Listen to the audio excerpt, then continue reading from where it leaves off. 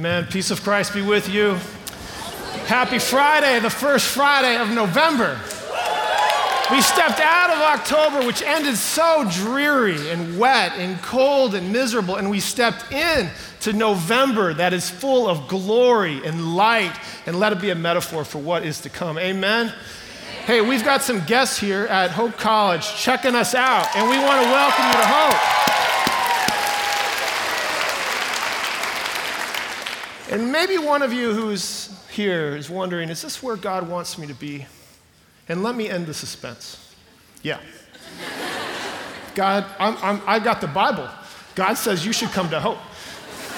We're really grateful that you're here, and we're grateful that you have an opportunity to take a look at us. And we'd love to be your people, the people of Hope. We also have some Nykirk action coming on. Yeah. Woo. Yeah. All right.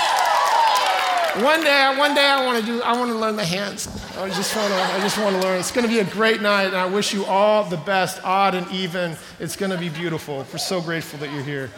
Nykirk is one of those things that's just so special about a college, these traditions, the pool, Nykirk, all that student activities puts together. It just makes such a great environment. I love college. I love walking on a campus, and I love seeing those trees like candles right now. I love walking around and seeing everyone with their backpacks as they're hustling to classes. I love everything really what a college is about, rooting for the home team, watching hands. I just love it. I love college. But one of the things I fundamentally love about college is it's a place that's safe to ask questions. And maybe some of those questions you're asking yourself right now, not just what 2 + 2 equals, but the more deeper questions. What is the way to the life I want to live? What is truth? And how do I know if it's true or not? What's the good life? These questions that are just below the surface as you're answering 2 + 2, but those questions are important. But if we're honest, some of those questions can also trigger some anxiety because there's no easy answer to that. At least that's true for me. I'm somebody who manages anxiety. I struggle with it sometimes. It's kind of a pulse baseline in my life. And sometimes the questions that are really important for us to ask and answer, the questions that Hope College is set aside for you to ask and answer, I just know that sometimes they're hard. And you might feel all your feels as you're trying to navigate that. If that's you this morning, I want to give you a scripture. It's from the Gospel of John, chapter 14, verse 1. Hear the word of the Lord. This is Jesus speaking. Do not let your hearts be troubled.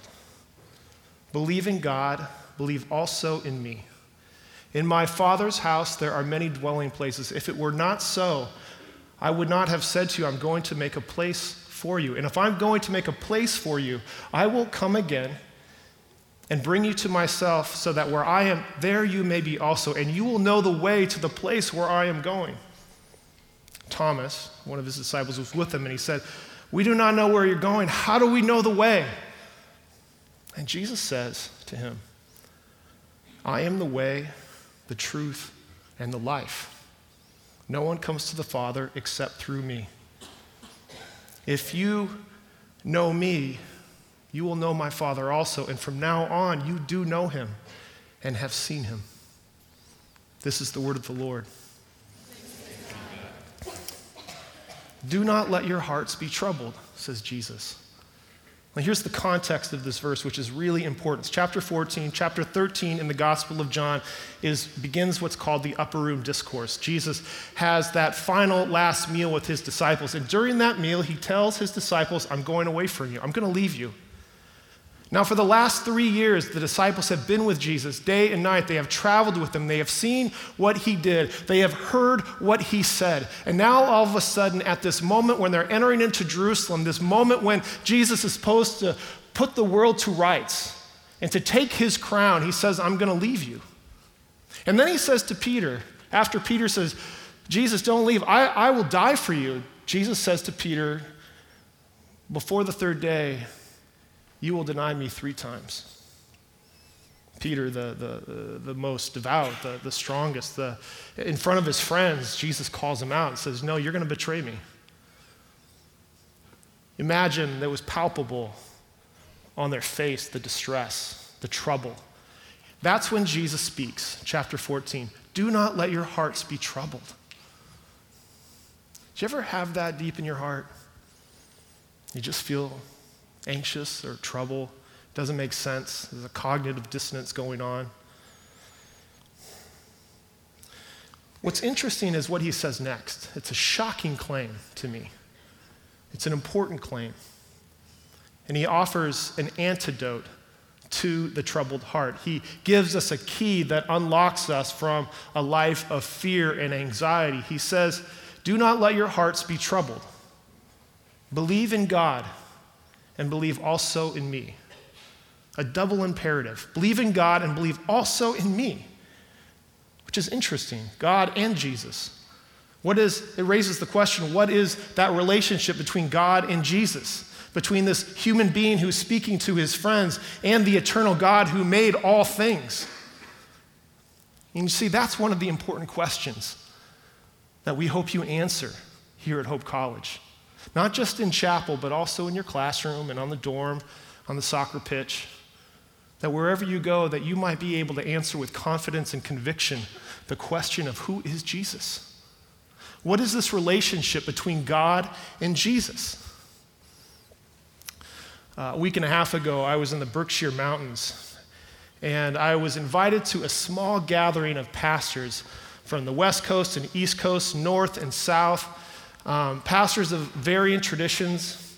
We were gathering at the home of Fleming Rutledge, an author and a theologian and a pastor, and she invited a group of us together to just simply talk for 3 days about what are the theological challenges facing the church today.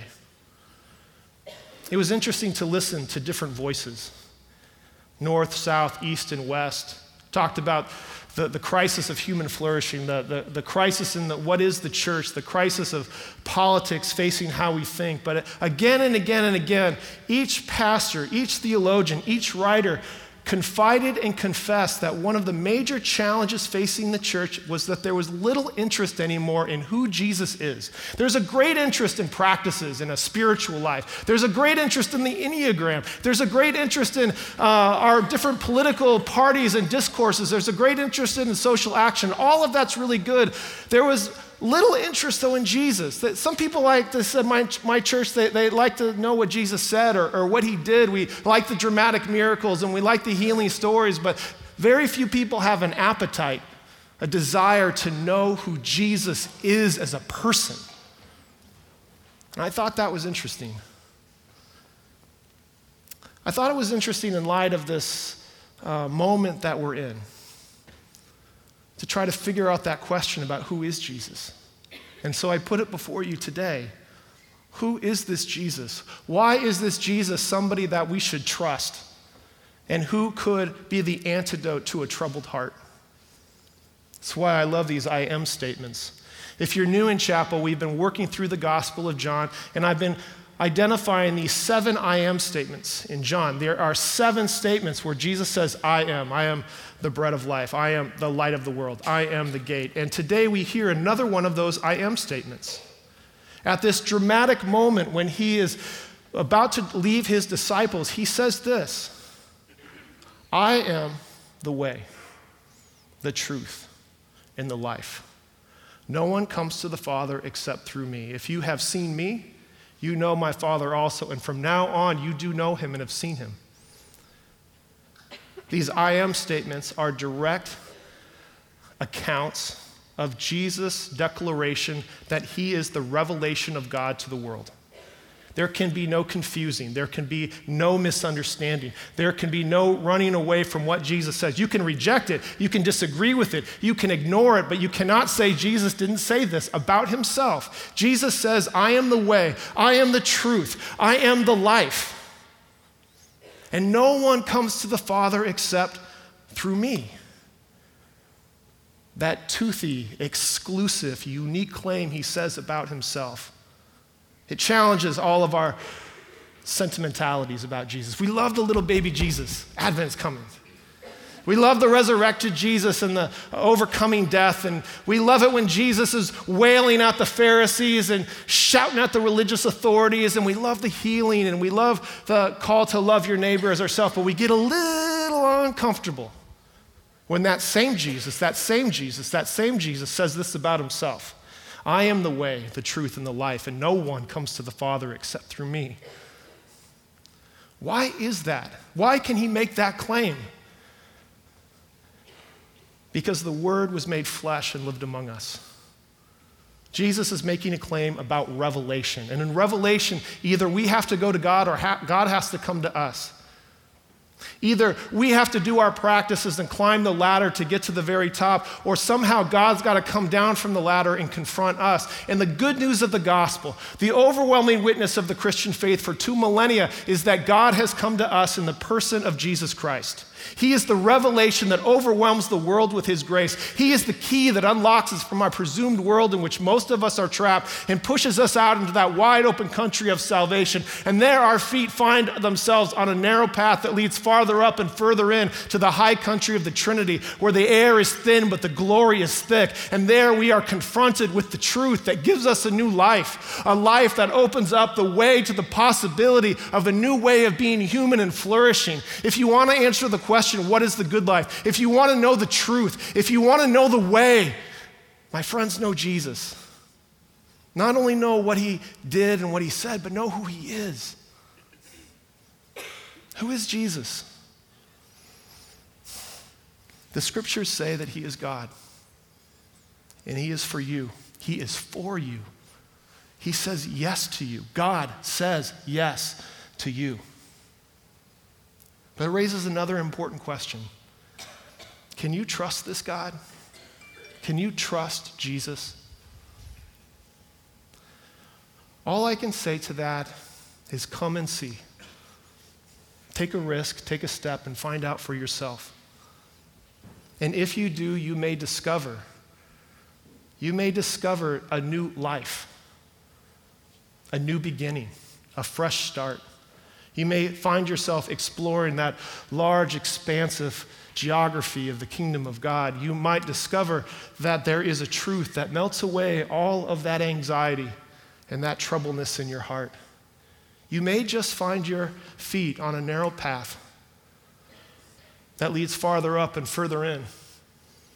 And you may discover on that path that Jesus is not only the way, he is also the destination. In the name of the Father, Son, and Holy Spirit, go in peace.